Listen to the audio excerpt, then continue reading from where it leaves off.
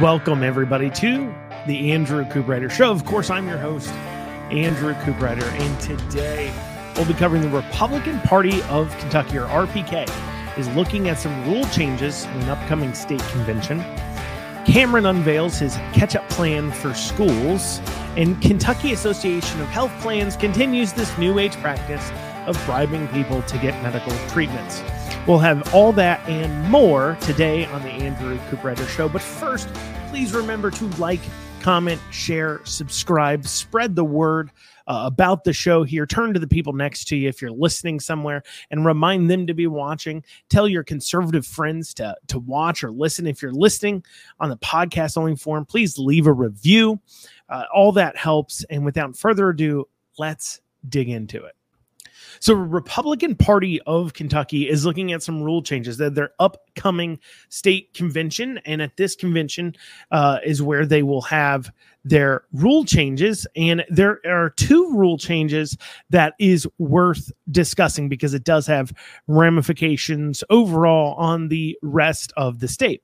And maybe you're not a member of your local Republican Party. And to be quite honest, I myself am not a actual member of my local Republican Party, because with that membership come certain rules and responsibilities that perhaps I don't want to partake in. But perhaps you are a part of your local party, and I encourage you to be a part of your local party if that is a way for you to get involved.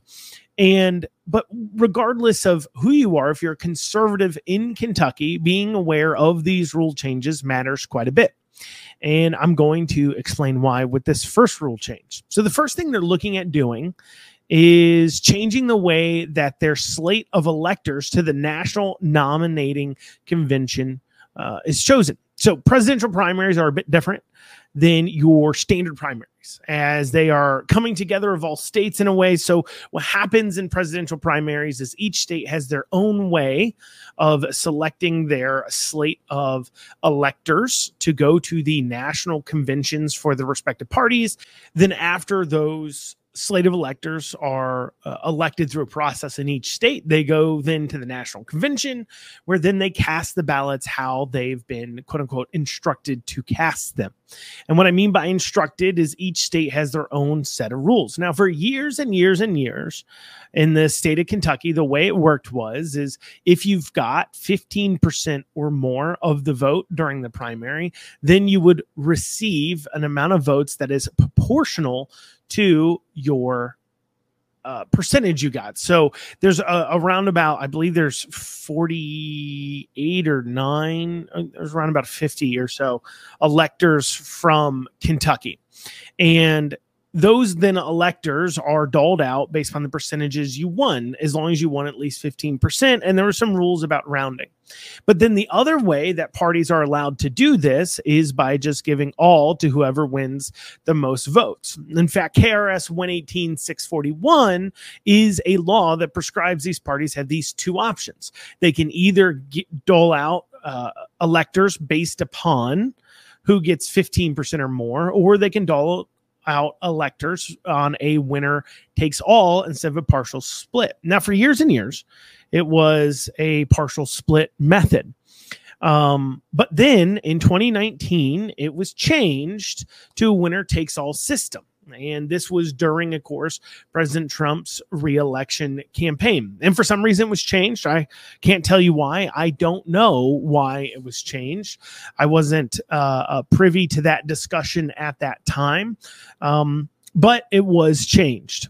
This had never been changed before like this. I dug back and looked at the last time we had an incumbent Republican president, which would have been George Bush when he was running for re-election. And I looked at the rule change from that prior year, and the rules still maintained that it would be split based on percentage. So this wasn't something that they did.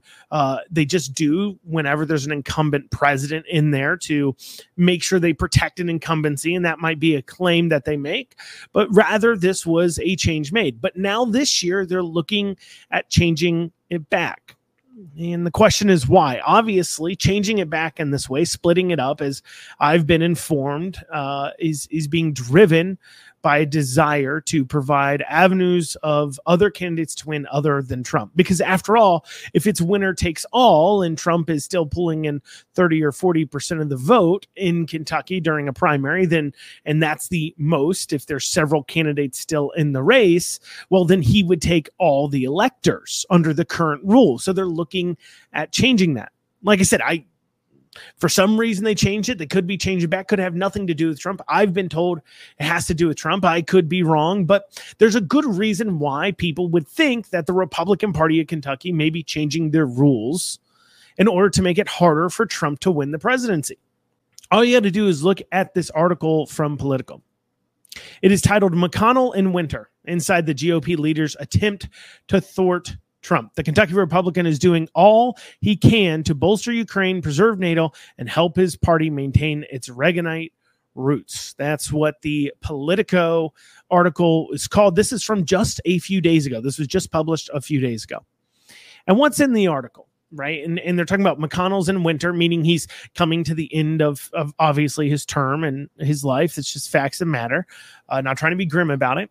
And it seems he's being more brazen and open about how much he doesn't like Trump. Now, we always known he hasn't, but the writer in this article, Jonathan Martin, said that that Martin was there to discuss his forceful and out of vogue campaign to keep Republicans defending Ukraine. Obviously, Ukraine is not a popular topic with Republicans. They don't want to see us continue to be dumping billions of dollars with no oversight, no endpoint, no discussion at all in the future. And McConnell's been very loud that Ukraine is the most important thing and we should stay there. And that's what he came there to talk about, defending about those out of steps. And when the writer there asked him if he was doing this to fill a national security vacuum left in the GOP by the death of former Senator John McCain. So he's just simply asking, are you just doing this to fill in that vacuum? McConnell's response was not, yes, I think this is important. Yes, what have you. His response was, I wasn't thinking of it in that way. I was thinking of it in terms of the reservations the previous president seemed to have and has expressed in his current campaign. You see, as the article goes on to point out, McConnell absolutely hates Trump. He doesn't just hate Trump because he represents a force that McConnell has to fight against, a threat to McConnell's power, but he also hates Trump because Trump pushes an isolationism, or at least a version of it, where we ask, why are we spending billions of dollars overseas? Why do we continue to make these decisions that not only cost the American taxpayers billions of dollars, but end up to make things worse, where we found ourselves in many conflicts where America is funding both sides of a conflict, and they're literally just throwing our own money at each other, shooting each other with bullets purchased with our money. And it's left a lot of people in the conservative movement to ask and say, maybe we need to be more isolationist. This used to be a viewpoint of the Democrats. Obviously, the Democrats have abandoned their anti-war point. And more the people looking at war and saying this probably isn't a great thing is coming from the Republican side of things. And it shouldn't be a great shock. I mean, after all, we're supposed to be fiscal conservatives, and we look around at the government and its massive spending, and we ask, I'm being taxed to no end, to quote Oliver Anthony, my dollar ain't shit, and it's taxed to no end, but yet we're sending billions of dollars overseas, and our local schools yell out they need funding, our roads yell out they need funding, everybody yells out that they need funding, but here we are sending billions overseas. Now, if a person could articulate the hard point here, but this is not the point they want to hear, which is quite honestly, national security is actually one of the few roles of government, that if government cut back its spending, military spending is actually one of the few places where, according to the Constitution, it is our national government's responsibility. Now, we can debate about what that looks like. How much do we get involved into foreign conflicts, so on and so such. It was James Madison who famously said on the congressional floor that I struggle to find the line in the Constitution that allows you to spend our constituents' money for benevolent reasons. And there he was talking about sending foreign aid to a country. And so we find ourselves many of the same times talking about that. But I think what McConnell's missing is that the government has changed a lot since he was first elected in the 80s, quite a long time ago. See, the government has grown much larger and much more invasive. And while his viewpoint is probably informed by the massive amounts of donors he has that benefits from these types of conflicts, like defense contractors, like energy companies, and so on and so forth, the list goes on and on.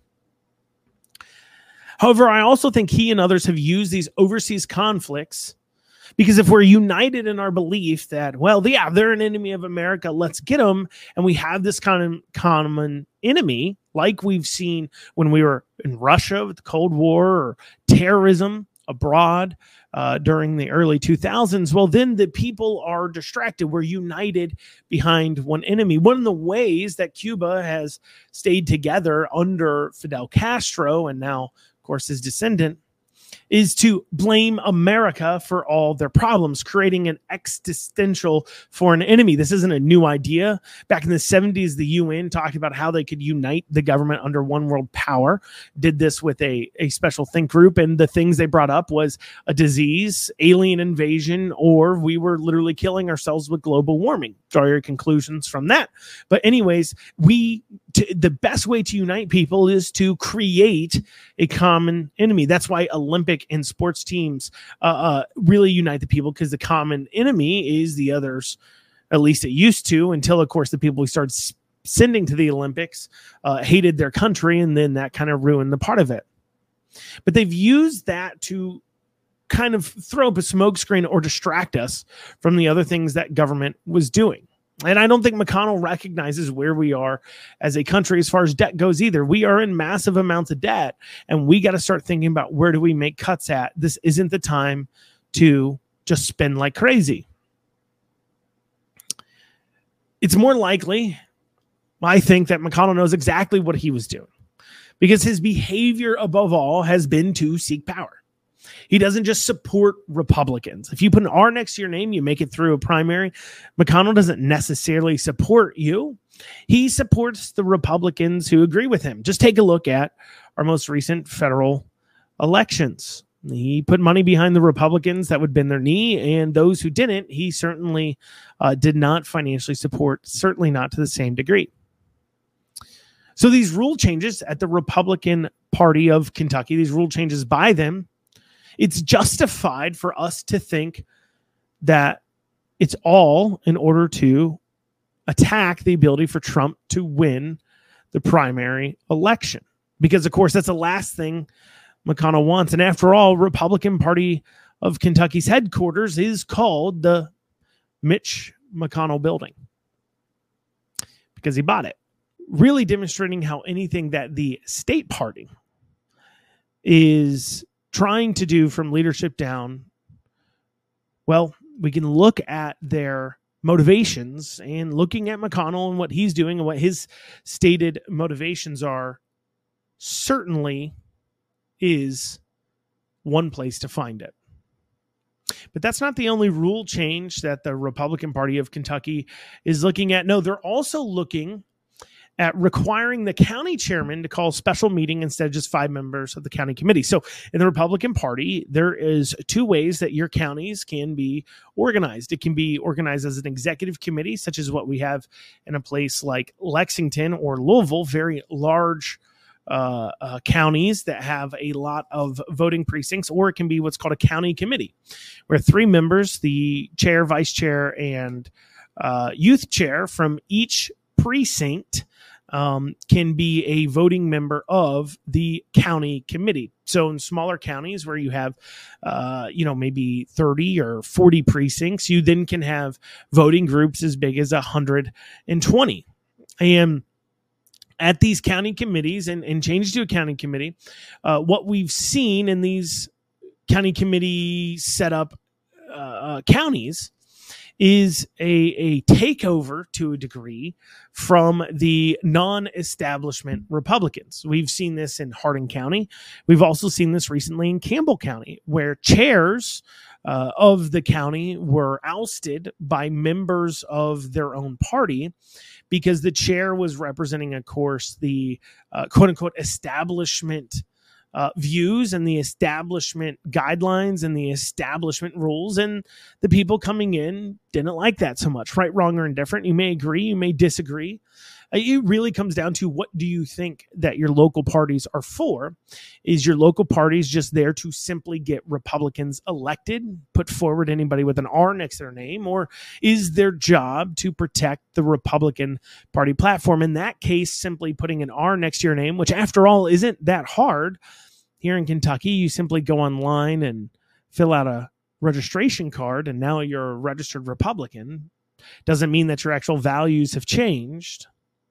But if it's to protect the party platform, well, then that changes the dynamics of things. And that's, I believe, the real struggle we're seeing. The quote unquote establishment, more so leadership, that believes if there's an R next to your name, you be supported by your local Republican Party, and the people who believe that the platform is the most important, and simply because you say you're a Republican doesn't mean you will receive the party's support.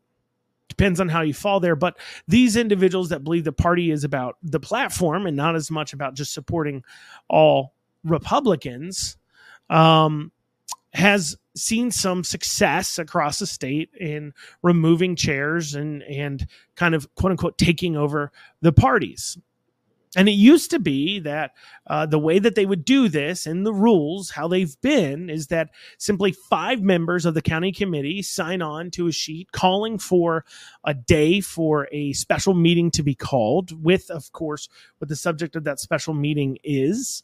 And then, as long as it's at least, I believe, 5 business days notice, they can call the meeting whenever they want to.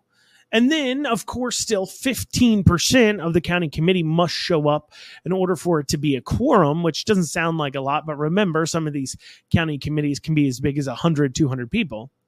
So at least 15% need to show up for it to be a quorum, and then they could do business. Well, the rule change that they're looking at would be to change that to where 5 people sign on to call a meeting. Then the county chair shall call the meeting within at least 45 days. This provides some opportunity, obviously, to the more establishment Republicans to hold on to their power. Not only does it give them 45 days, but it gives them time to seek out and convince those votes that could be waffling, drive out their people to make sure they're there at the meetings, change it around. It gives them opportunities to try to hold on to that power. It also begs the question, what happens? It says shall. So if they don't call the meeting, I guess then they would have to be sued to call the meeting over that. See, it removes. So at these votes that were taking place, that were being called by just 5 people with 15% showing up, they were removing chairs in the process of doing that, because the process wasn't relying upon a chair to call it. And they can't have that. So now the chair has to call that meeting within 45 days, or at least that is a rule they're looking at putting in place. Maybe that's a rule you support. Maybe it's not. It doesn't matter. But here is my suggestion to you. If you are a member of your local county parties, or a member of your local county committees, and you are worried about either of the rules I talked about, or if you are a Republican living in the county, contact your county chairman, your county vice chairman, and let them know how you feel. After all, those chairmen will be the ones actually voting on these rule changes. And so being able to voice your opinion to them, I think, is incredibly important. So my suggestion, if you don't like them changing up how presidential primaries are decided, you don't like them changing up the ability to remove chairs from the party, voice your opinion to the chairs of your local parties. Coming up after this, Cameron releases his school catch-up plan. We'll go over that right after this short break. All right, Cameron's catch-up plan. So here this week, Cameron has unveiled his school catch-up plan. That's not ketchup like that goes on a burger. Cameron's catch-up plan is about schools. And this is a graphic from the actual campaign. It says fully funded tutoring program, restore classroom discipline, and surge resources to teachers and classrooms. So what is Cameron proposing? Well, Cameron is saying, and rightfully so, that Bashir shutting down our public schools or allowing them to continue to be shut down, because understand, the school boards made the decisions. There's a lot of pressure from the states, but the school boards made the decisions. But there is a law in Kentucky that requires schools to go to school to only have 10 NTI days. Remember, they had snow days, you have NTI days. And remember that they were on NTI for like a year during COVID. And that wouldn't legally have been allowed. Normally, you only get 10 NTI days according to state statute. But Bashir, because he declared an emergency, was able to suspend that statute and allow schools to stay out. Now, of course, this has caused massive amounts of failure in our schools. You know, I remember Louisville schools were one of the last ones, Jefferson County Public Schools, were one of the last schools to return in the entire nation. So Cameron recognizes this and says that there's a lot of problems and we need to fix it. And his first few plans make a lot of sense, but then we're going to talk about the bottom one. The first is a fully funded tutoring program. What he is proposing is the state set aside funds for an optional tutoring programs that will prioritize children that are failing, of course, that are struggling the most, in order to get free school tutoring. And I think this is a pretty good idea to try to make up the difference for the damage government has caused. Obviously, as well, that tutoring could certainly help. I mean, we've offered summer school, and back in my day, kids had summer school. If they failed a class, you went to school during the summer to get that one-on-one help to help catch you up. I don't know if they do summer school anymore. I haven't heard about it. If you've heard about it, you can, of course, let me know. But you can email the show, by the way, info@theandrewshow.com, info@theandrewshow.com. But anyways, I don't know if they offer summer school anymore, but offering a summer school and tutoring program that is optional, not required, that parents can enroll kids into.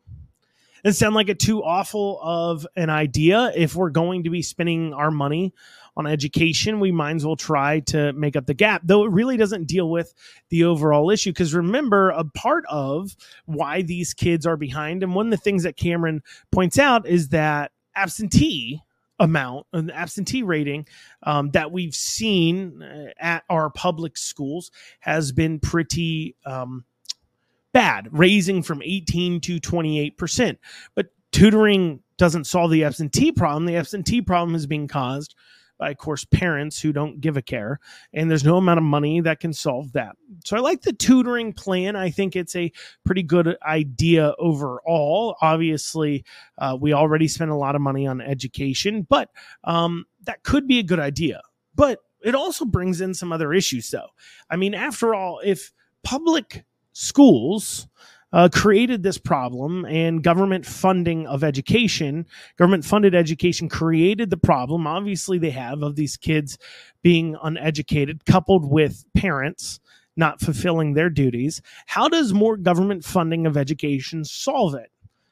I don't think that's an answer that Cameron or Bashir, because, of course, Bashir's super in favor of government-funded schools, can give. And it obviously points to why we need to see school choice, so that way we can see some options like this coming out of free choice in higher quality schools. But that wasn't Cameron's only point. The other thing is restore classroom discipline. I think this is great. Certainly one of the big problems I see in public schools is you're unable to kick kids out of class. You just have to deal with them. And while that can sound harsh or what have you, it drags down the rest of the classroom. It just does. And in turn, all these kids end up failing or doing awful instead of just one or two that maybe need some more specific help and more disciplinary actions taken against them. So I'm in favor of that. But there is one point I want to push back on with Cameron, however. See, one of Cameron's points is to surge resources to teachers, saying teachers are not paid enough, and he, as the state, wants to provide a raise. Now, of course, this is a promise Bashir's made, but Cameron can actually get it done because of the Republican legislature as far as earmarking funds for that. And I want to challenge him on that. Now, obviously, I know Cameron is trying. In fact, he stated during it that pretty much he was sorry Bevan offended you. And if you were a teacher, he's trying to buy back some of that teacher vote, which does ask a question. Is this just a race to spend our money?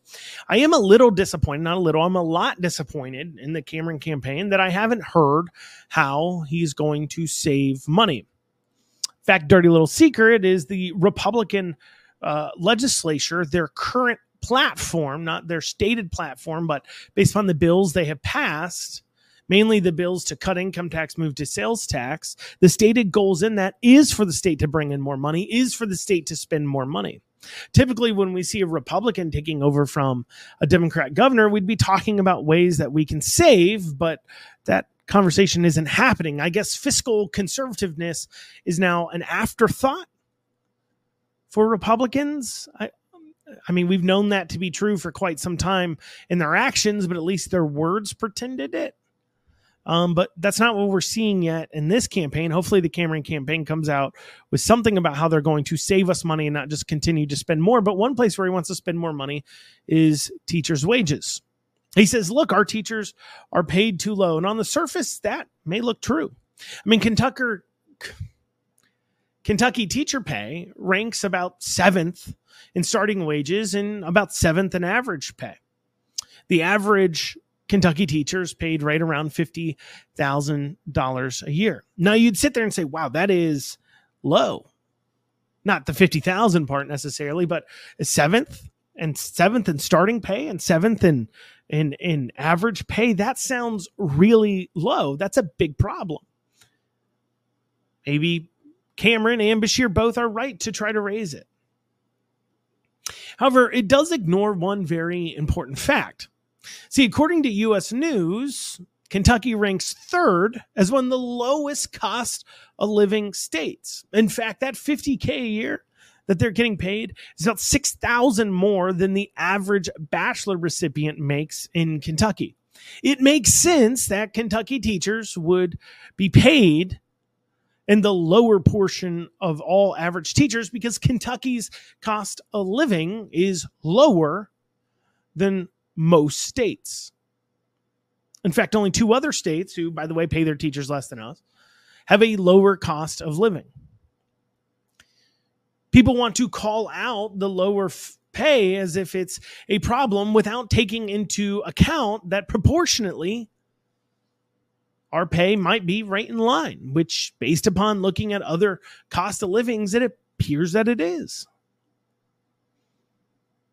But of course, this beats your drum on giving the teachers more money because that's absolutely what they need, is what we've now come to expect from our politicians. Because if anybody stood up and challenged that, and if you're a teacher, I'm not saying maybe you individually deserve a raise, but just saying all teachers deserve a raise when our education system is failing. Last I checked, we don't typically give raises to people who are failing, and maybe the teachers aren't failing, but the schools are. And like I said, individual teachers may need raises, but I ask you, if you're a teacher and you're listening to this, tell me right now there's not a teacher in your school that doesn't deserve a raise. Of course there is.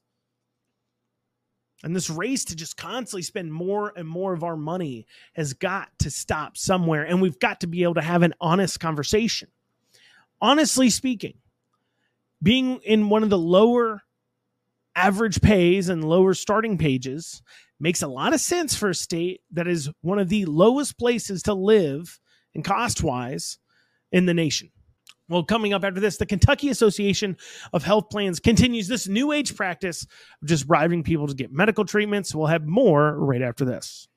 All right, this is from an article from WEKU titled Health Group Offering Unlimited Ride Wristbands at Kentucky State Fair in Return for Getting Vaccinated. Now, this is not new, obviously. Every year we've seen for the last several years a group or groups, Cabinet for Health and Family Services or Kentucky Association of Health Plans offered it last year, offering free ride wristbands, unlimited rides at the Kentucky State Fair if you go ahead and get vaccinated. Of course, taking advantage and bribing people of the most likely lower socioeconomical class of making healthcare decisions. And I say most likely of lower socioeconomical class because generally speaking, you are not going to go get vaccinated for unlimited ride wristbands. If you are somebody of significant means, you would not necessarily do that. But this is from the article. When gates open at the Kentucky State Fair Thursday, some fairgoers will head straight to the Health Horizons Pavilion in South Wing B for a chance to have fun and improve their health. That's where, in return for being vaccinated, the Kentucky Association of Health Plans will hand out unlimited ride wristbands. Vaccines include MMR, tetanus, flu, and others. And in return for a brief pause, I wonder what the others are. And in return for a brief pause in the fun, participants can also spin a wheel for a chance to win other prizes. The association notes wristband supplies are limited. How have we normalized this? I mean, what an odd time 2021 was in forcing others to get medical treatments. I mean, what's so funny too is from this article. This article was wrote just a few days ago. The headline from the article shows three people. The picture in there shows three people, all of them wearing cloth masks. Of course, we now know, not that we now know, some of us always knew that cloth masks don't really do anything. But more importantly, if you think that you need to wear a mask, that there's such sickness out there that in this day and age you need to wear a mask, maybe you shouldn't be going to the fair. It's certainly not required. But also this idea of bribing people to get healthcare. I mean, it was a crazy time in 2021 when we're trying to force others to get medical treatments. We're trying to bribe them, but yet we've continued this forward.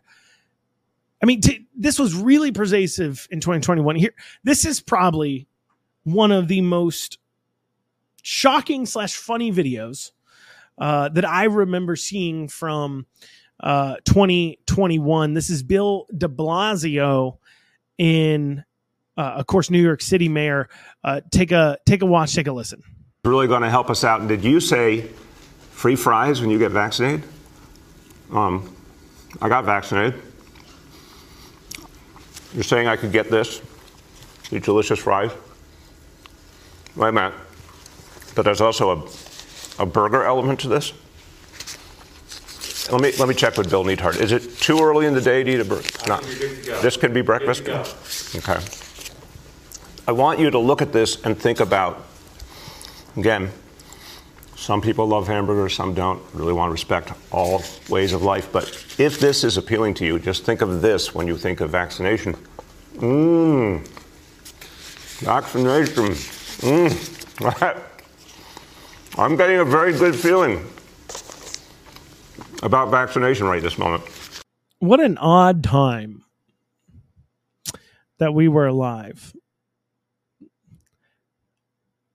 But it's not going away because we still have people like the Kentucky Association of Health Plans offering up ride wristbands at our state fair in order to get people to take medical treatments.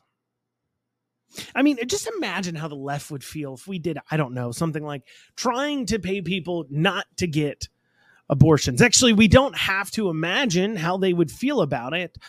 They have certainly filled that in, as we've seen Elizabeth Warren going after crisis pregnancy centers for simply providing free ultrasounds to women who otherwise would be looking for abortions. Imagine what it would do and what a fits they would throw if we offered free burgers and fries to not murder your baby. They'd freak out about it. But yet here they are offering free rides and of course, back then, burgers and fries, but free rides still to get the medical treatments that they determine is most important to you. And maybe this is coming from a good place. I'm not saying you shouldn't get vaccinated, these other vaccines and things. I'm saying talk to your doctor, do your research, use your brain, think about things. But what I am saying, though, is frankly, if you make a medical decision based upon whether or not you can ride rides for free that day, I don't think that is a good way to run society. I don't think it's a good way for you to make your medical decisions in the first place. Remember, we were told this is between us and our doctor, right? We are told that constantly by the left when it comes to abortion, between women and our doctor. And we were told all the time when it came to the vaccine push for COVID, go talk to your doctor. But yet for some reason, they don't say go talk to your doctor in this case. No, they're trying to bribe people once again with free rides at the state fair. This is where Republicans have got to stand up to this. Elected Republicans have got to stand up to this. And I know I was just talking about Cameron racing to the bottom on this side of things, but I'd love to see Cameron standing up and saying, look, this craziness on all these issues has got to stop. We've got to stop spending money. We've got to stop with this absolute out of control way. People are more depressed. They're overdosing. Our kids can't read, can't write. This isn't working, and actually have an emotional appeal based upon statistical facts rather than just trying to pay off our teachers and deal with social issues that I'm not even 100% sure most of these Republicans in office actually care about. Maybe they're just faking it. Well, that's what we have time for today on the Andrew Cooper Show. Thank you all so much for joining us. Have a great rest of your day.